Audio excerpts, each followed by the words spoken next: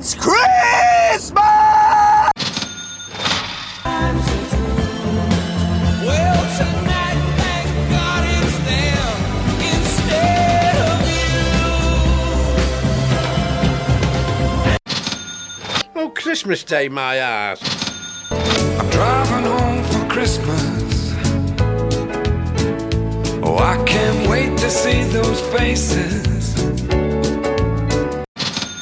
And happy blooming Christmas to you and all.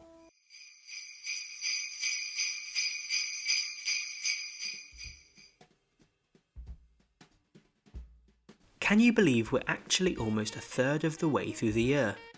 Only another 6 months and it's basically Christmas season again. So let's keep talking Christmas, or more specifically British Christmas, because this is Merry Britsmas, the podcast that talks all sorts of festive things from a British perspective. I have a penultimate offering from Christmas at War, sharing stories of the hospitals and nurses trying to help in any way they can during the festive season, during the wartime.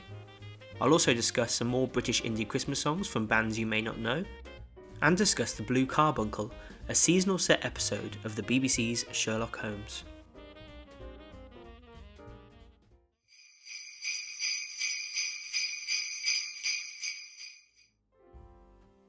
I recently read a bunch of short stories following the adventures of, surely, one of the most popular detectives in all of fiction, Sherlock Holmes, by Sir Arthur Conan Doyle. They were really fun to read, and although some were a little dated and slow, most were gripping thanks to their brevity, focus and super sharp characters. So much so that over the years there have been numerous adaptations of Holmes and of course his sidekick Dr. John Watson. From radio to film to TV, there have been faithful versions, modernised adaptations and all sorts of oddities such as sci-fi animation and anime shows.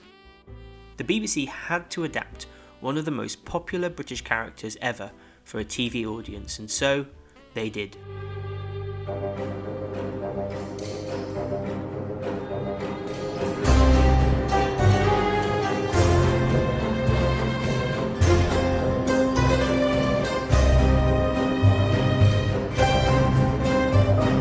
No, not that one with Doctor Strange and Tim from The Office. We're going back to the 80s with the BBC Sherlock Holmes series that started in 1984.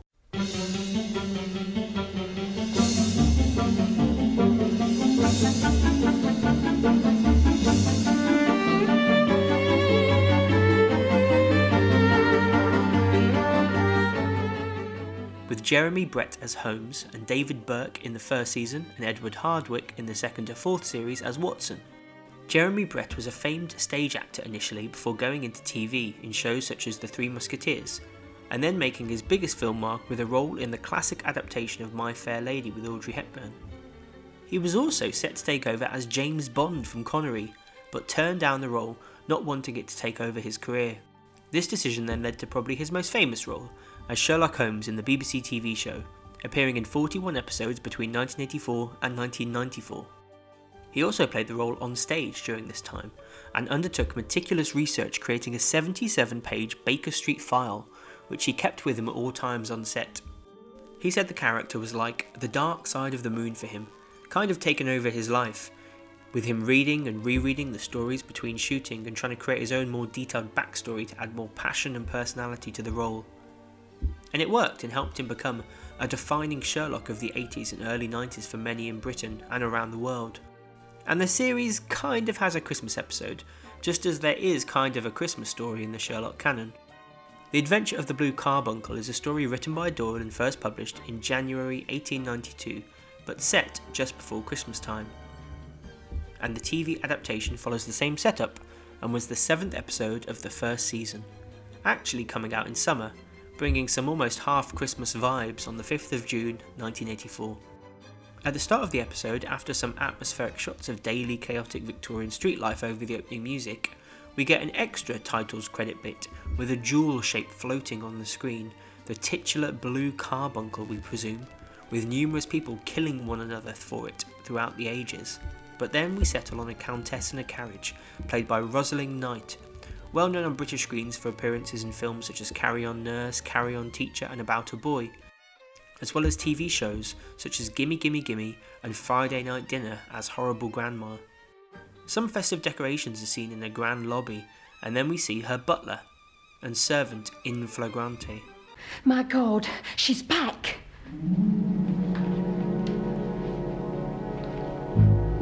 She's getting out of the carriage. Come on, Ryder, get a move on.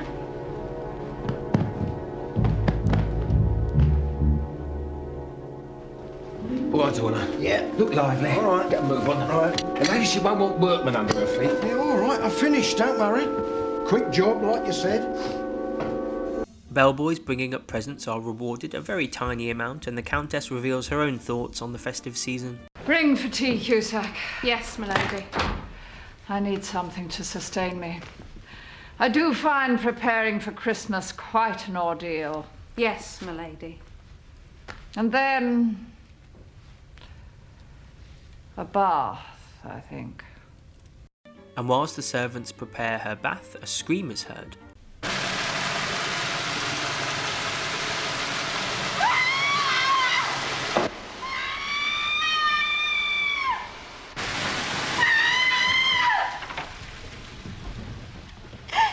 Lady?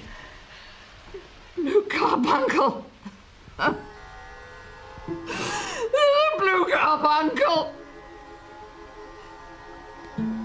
Stolen!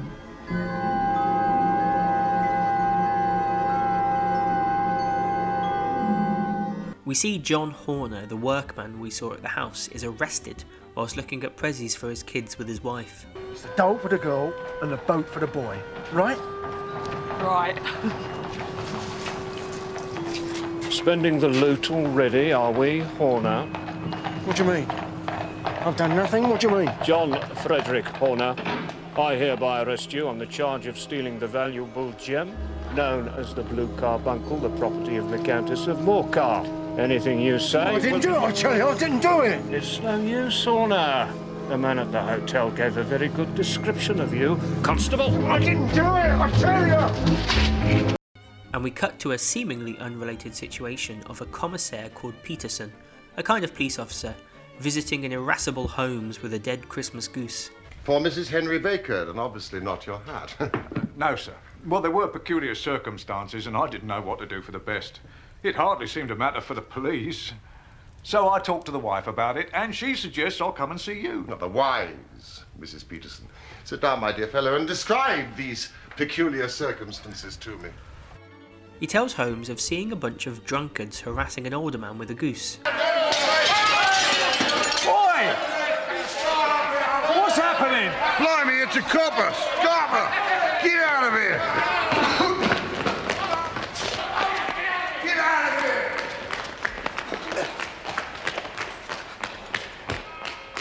I'm trying to help you, man!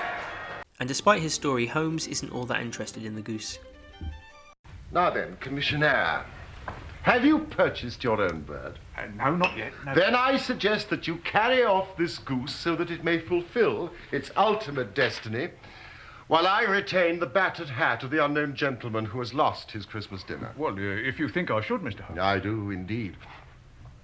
For there are signs, in spite of the frost, that this bird should be prepared without unnecessary delay. Well, if that's all right, Mr. Holmes. I will, of course, keep you in touch with developments. Very good, sir. But back with the Countess, and she is still very annoyed. But you still haven't found the jewel. Not yet, no, my lady. But we do have the man Horner. Or have a clue as to its whereabouts. And I think we may assume that he had one accomplice, if not more. Well, what of that? Contrary to popular fiction, my lady, there is very little honour amongst thieves, and even less with the right inducement. And then we see Watson informing Holmes of this case from the newspaper. The Countess of Morcar is offering £1,000 for the return of the Blue Carbuncle. Inspector Bradstreet of B Division is in charge of the case and has arrested Mr. John Horner, a plumber aged 36, who protested his innocence in the strongest terms. Circumstantial evidence was so strong that the case has been referred to the assizes. Horner, who showed signs of intense emotion during the proceedings, faded away at the conclusion and was carried from the court. Oh, excuse me, you are engaged. I am interrupting your study of that hat. But Holmes is more interested with the battered hat before him and does his usual thing. Tell me what it is that you can infer from that hat. That the man is highly intellectual is, of course, obvious. And also that he was fairly well-to-do within the past 3 years, although now he has fallen upon evil days. He had foresight, but less now than formerly, pointing to a moral retrogression, which, when taken with a decline in his fortunes, seems to indicate an evil influence. Probably drink. This may account also for the fact that his wife has ceased to love him. My dear Holmes. He has, however, retained some degree of self-respect. Now, he leads a sedentary life. Is out of training entirely. Is middle-aged. Has grizzled hair, which he has had cut within the last few days, and which he anoints with lime cream. It is also highly improbable that he has gas laid on in his house. Yeah, well, now you are certainly joking. Not in the least. And the commissaire returns in a flap. See what the wife found in its crop. By Jove, Peterson. This is a treasure trove indeed. You know what you've got. A diamond. Precious stone, but it cuts glass like it was putty. It is more than a precious stone. It is the precious stone. The Hotel Cosmopolitan robbery. The Blue Carbuncle. And Holmes sets out to entice in the Mr. Baker, the owner of the hat and the goose, to find out more. Found. At the corner of Goodge Street, a goose and a black felt hat. Mr. Henry Baker can have same by applying at 6:30 this evening at 221B Baker Street. Clear and concise. Yes, very, but will he see it? Well, I'm sure he will keep an eye on the evening papers. For the poor man, the loss was a heavy one. Oh, Peterson. Just nip down to the advertising agency and have this put in all the evening papers. Henry Baker arrives at 221B Baker Street, played by Frank Middlemas, an actor known for his role in As Time Goes By, who is then sort of questioned and tested by Holmes. About your bird. We were compelled to eat it. To eat it? It would have been a little use to anyone had we not done so. But we have another goose upon the sideboard there, which I presume will answer your purpose equally well. It is about the same weight and perfectly fresh, as you can see.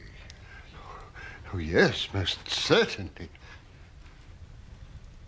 Of course, we have kept the feathers, legs, crop, and so on of your own bird, if you so wish. They might be useful to me as relics of my adventure, but beyond that, I can hardly see what use the disjecta membra of my old acquaintance could possibly be to me. Oh, no, so with your permission, I shall confine my attentions to the excellent bird which I perceive upon your sideboard. And he tells the story of how he came to get the goose. Before calling in at the Alpha public house, several of us who work in the museum frequent that establishment, and this year our good host, Mr. Windigate, had instigated a goose club, by which, on consideration of some few pence each week, we were to receive a bird at Christmas.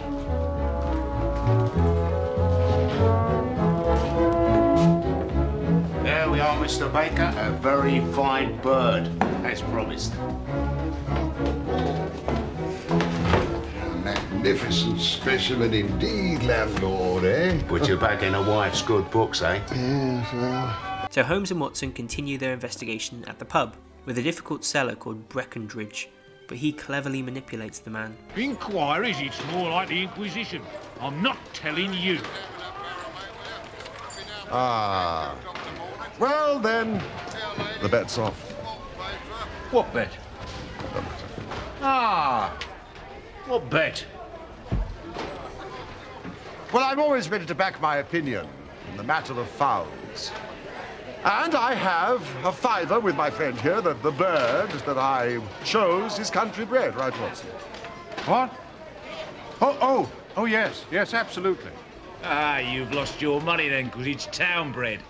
It is nothing of the kind. I say it is. I don't believe you. Come on, pay up, Holmes. What do you think I wouldn't know, me who's been handling fowl since I was a nipper? I tell you, all the birds that went to the Alpha were town bred. You'll never make me believe that. Come on, do the decent, Holmes. Will you have a bet, then? Oh, just taking your money. But I'll have a sovereign with you just to teach you not to be obstinate. Done! Right.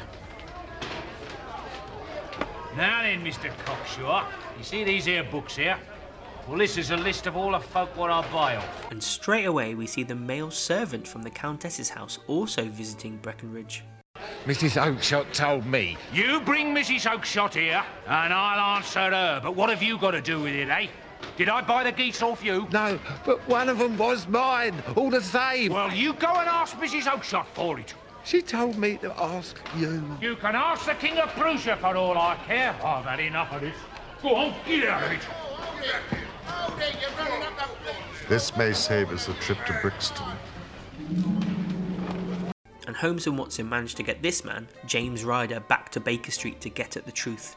I think we should know the name of the gentleman whom we have the pleasure of assisting, don't you, Watson? John Robinson. Oh, no. Your real name. It is so awkward doing business with an alias. Well then, my real name's Ryder. James Ryder. Yes, Mr. Ryder. Upper attendant of the Hotel Cosmopolitan. And he eventually spills the beans. I thought it was best to get away with the stone as quick as I could, for I didn't know at what moment the police might not take it into their heads to search me and my room. There was nowhere in the hotel where it would be safe, so I went out, as if on some commission, and made for my sister's house to think things over. My sister had told me that I might have the pick of her geese for a Christmas present. I picked out one of the birds, a fine big one with a grey head.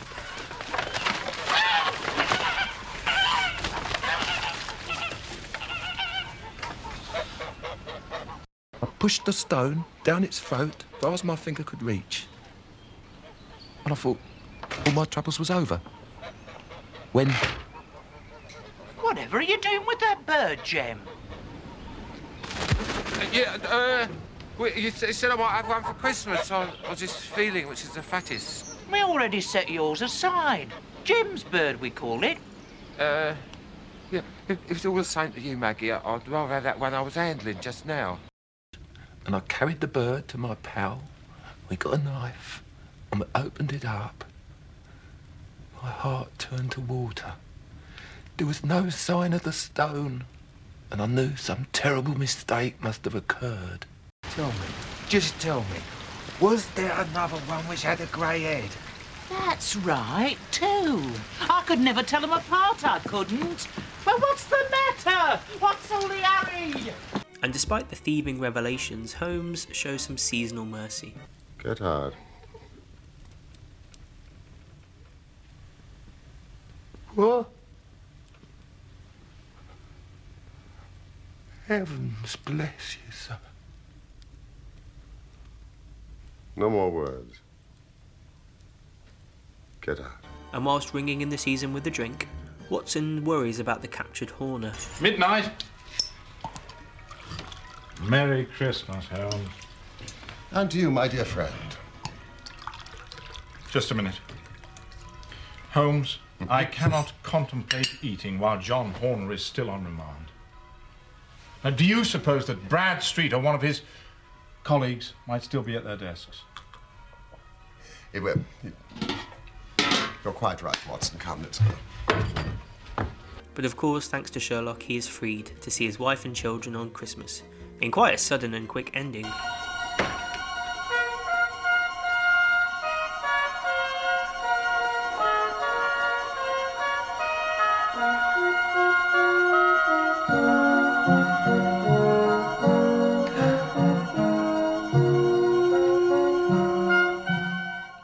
I remember really enjoying this story when I read it, and this TV version is incredibly faithful to the written original.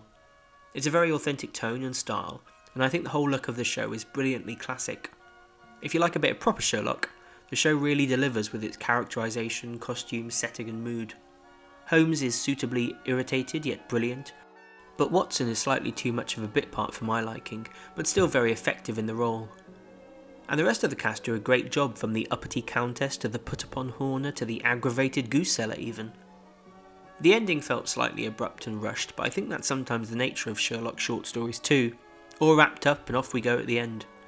Regardless, it's a fun watch and I'd recommend it to anyone who loves a festive episode and a detective whodunit.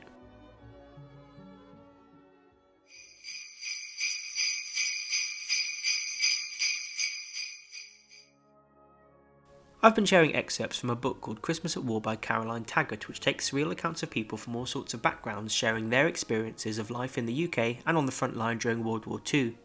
I've shared sections on presents, decorations, civilian life and soldiers.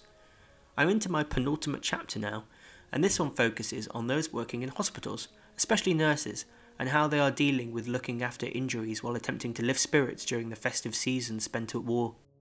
The workers tried their best to make these difficult places happy, such as one anonymous nurse reported. I thought I was unlucky when I found I was to be on duty over Christmas, but I was wrong. It was grand. On Christmas Eve we all got to work with decorations and coloured paper, holly and cotton wool, and in a short time the place was transformed. It really looked like Christmas and felt like it. The more so when 30 of the nurses went round in a sort of crocodile from ward to ward, with nightlights in lanterns on poles singing carols. It was lovely. We made a real Christmas Eve. On Christmas Day we were up and had breakfast at the usual time, but there were eggs and bacon. 7:30 on duty and plenty to do. I was in the maternity ward and we had a busy day. We'd painted in large letters on the windows at the top of the ward, business as usual, and got what we asked for. 3 babies were born. The third arrived just before the King's speech in the afternoon. I'm glad. I'd been looking forward all day to hearing the King speak. The babies were 2 boys and a girl.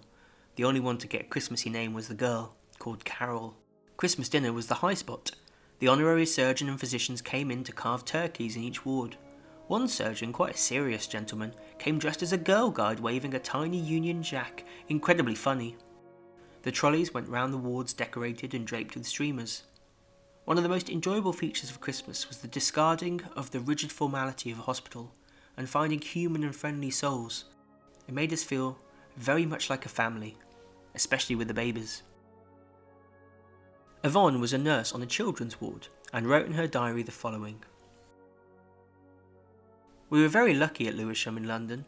There was a Canadian organisation that used to send over big boxes of tin food and stuff. The patients and us had lots of extra food, which was good for us. Tins of spam, tins of fruit, all sorts of things. They'd even send oranges. Christmas was lovely on the ward. The children varied in age from a few weeks to 10 years old. Once they were 10, they went on to the adult ward, poor things. A couple of months before Christmas, we'd have a meeting to discuss what we could do, and one of the doctors always offered to be Father Christmas. Where he got the costumes from I don't know, but he managed. I suppose he'd had it before the war, and just got it out again, year after year. He'd go round and give out presents and laugh and joke with the children. We hadn't had much money, but we used to put together what we had and try to buy a little present for each of the children. Fortunately, at Christmas quite a few of them went home, so there wasn't a tremendous number, but some were very ill, or chronically ill, so they stayed in. Some of the parents were very good and used to bring things in, not just for their own child but for the others, and people didn't have much to spare in those days, so it was very kind. The doctors were good too. They even arranged entertainment with proper singers and musicians. We'd get 2 or 3 wards together and have a concert. We'd do a Christmas dinner, and as many of the children as could manage would sit around the table. We'd have chicken or whatever we could get. I really enjoyed it on the children's ward. Although it was wartime and there was rationing, we never went hungry, and nor did the patients. And finally, Angela was part of the Queen Alexandra's Imperial Military Nursing Service and was sent abroad to West Bengal in 1942, and she wrote this in her diary. This was the first Christmas away from home for most of our patients, and we felt we must make it a good one. There was no problems about food. Goodies poured in from all directions, particularly the Red Cross, who were renowned for their fruitcake. Private Watkins, that little Geordie, got his pals together and decorated the ward. He'd been cured once, but managed to have another bout of it just before Christmas. I found several of the patients making mistletoe under his direction, little balls of cotton wool stuck on leafy twigs from the compound. Mary, myself and Sister Tuck, who looked very much like her namesake, Friar Tuck in her girth and rosy complexion, went down to the bazaar on the day before Christmas to buy nuts and fruit, and made trifles in the afternoon. The sisters and doctors who were off duty went to a midnight service, and it was 2:30 a.m. before we got to bed. And on the day of Christmas itself, she wrote, "This is one of the happiest Christmas days I remember. There was a concert on the ward and the St. John ambulance nurses danced with patients to a band from the RAF unit. Captain Murray served tinned turkey, handing round cold beer to go with it. I think everyone broke their diet today. Private Watkins, a little worse for drink, chased Matron Tobin down the steps. Everyone sang songs around the piano. When the day staff came off duty at 8 p.m, we were swept off to the mess at Nursa by jeep, but we were all pretty tired and came back here at midnight after singing carols with all the men."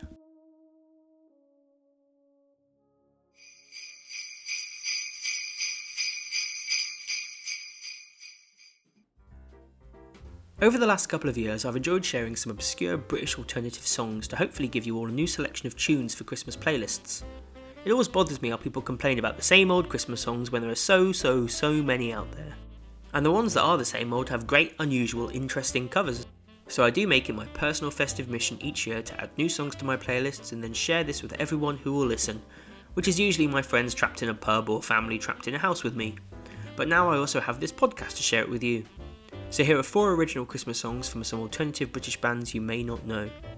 First up is a married London duo called Oh Wonder. They formed in 2014 and have released 4 albums through the record label Island. They've played sold-out shows in cities around the world, appeared on Conan in America, and even run their own coffee shop in London called Nola. But we're here for Christmas, and in 2019 they released a song called This Christmas, which is not the Donny Hathaway Soul song.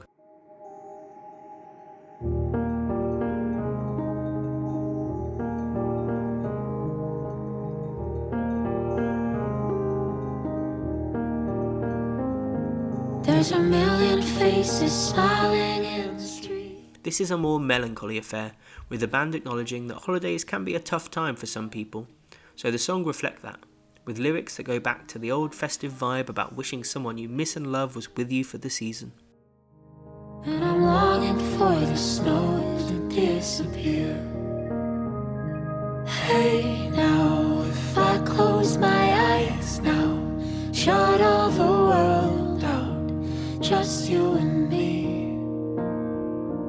I'd give all the snow and sleigh bells, all the Christmas lights. I'd give all the cold and mistletoe, all the cozy nights. I'd give all the love this time of year, all that festive cheer. I'd give anything this Christmas, anything this Christmas. I'd give anything this Christmas to have you here.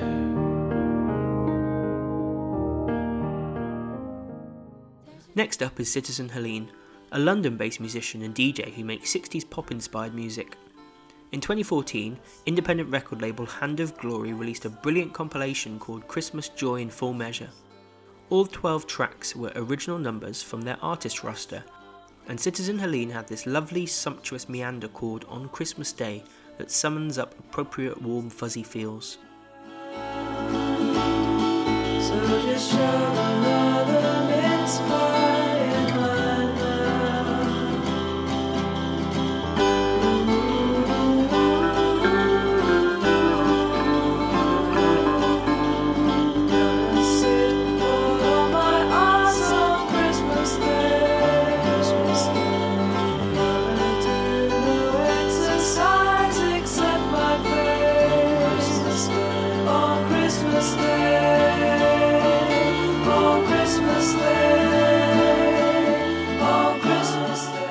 Next up is Mary Hepworth, a singer-songwriter who was also signed to Hand of Glory. She's released 2 albums and played many festivals such as South by Southwest, The Great Escape and Bestival. She's performed with the likes of Boy George and Bernard Butler. Interestingly, she's also scored music for podcasts such as Welcome to Night Vale and Within the Wires, even touring with the Night Vale podcast.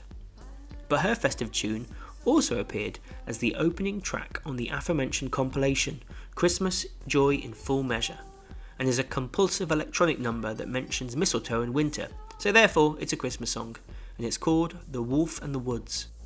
If you go into the magic I promise you, there's a fire inside the cave to keep us warm. Hold on, oh, and then like the winter comes your cold. Just cut the beast, feed the beast within your soul. It's cold, I know. And finally, one of my favourite new indie bands who I've seen a few times are Gaffer Tape Sandy, a garage rock trio from Bury St Edmunds. They played a lot of festivals too, such as Latitude, Truck and Glastonbury. They're signed to Alcopop Records, and they've released one very good album called Family Mammal and a number of singles. But, of course, they released a Christmas song called Black Christmas in 2017, and it's a pounding track all about the creepy side of Christmas and winter. Stop, take it back, press and rewind. We don't leave our friends behind. Scream for the killer, you're the first to go. The broken hand in the puppet show. And I've been counting the bumps in the night. We're all caught under this blanket of moonlight.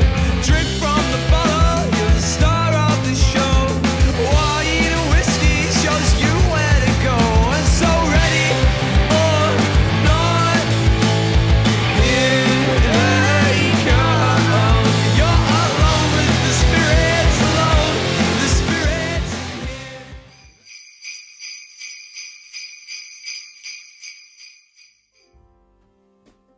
And that's it for the March episode of Merry Britsmas.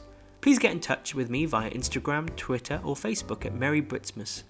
Have you read The Blue Carbuncle or seen an adaptation? Do you think it's festive enough? Could or should we have more festive Sherlock stuff? Or just more festive whodunits, please? Get in touch and let me know if you feel the same.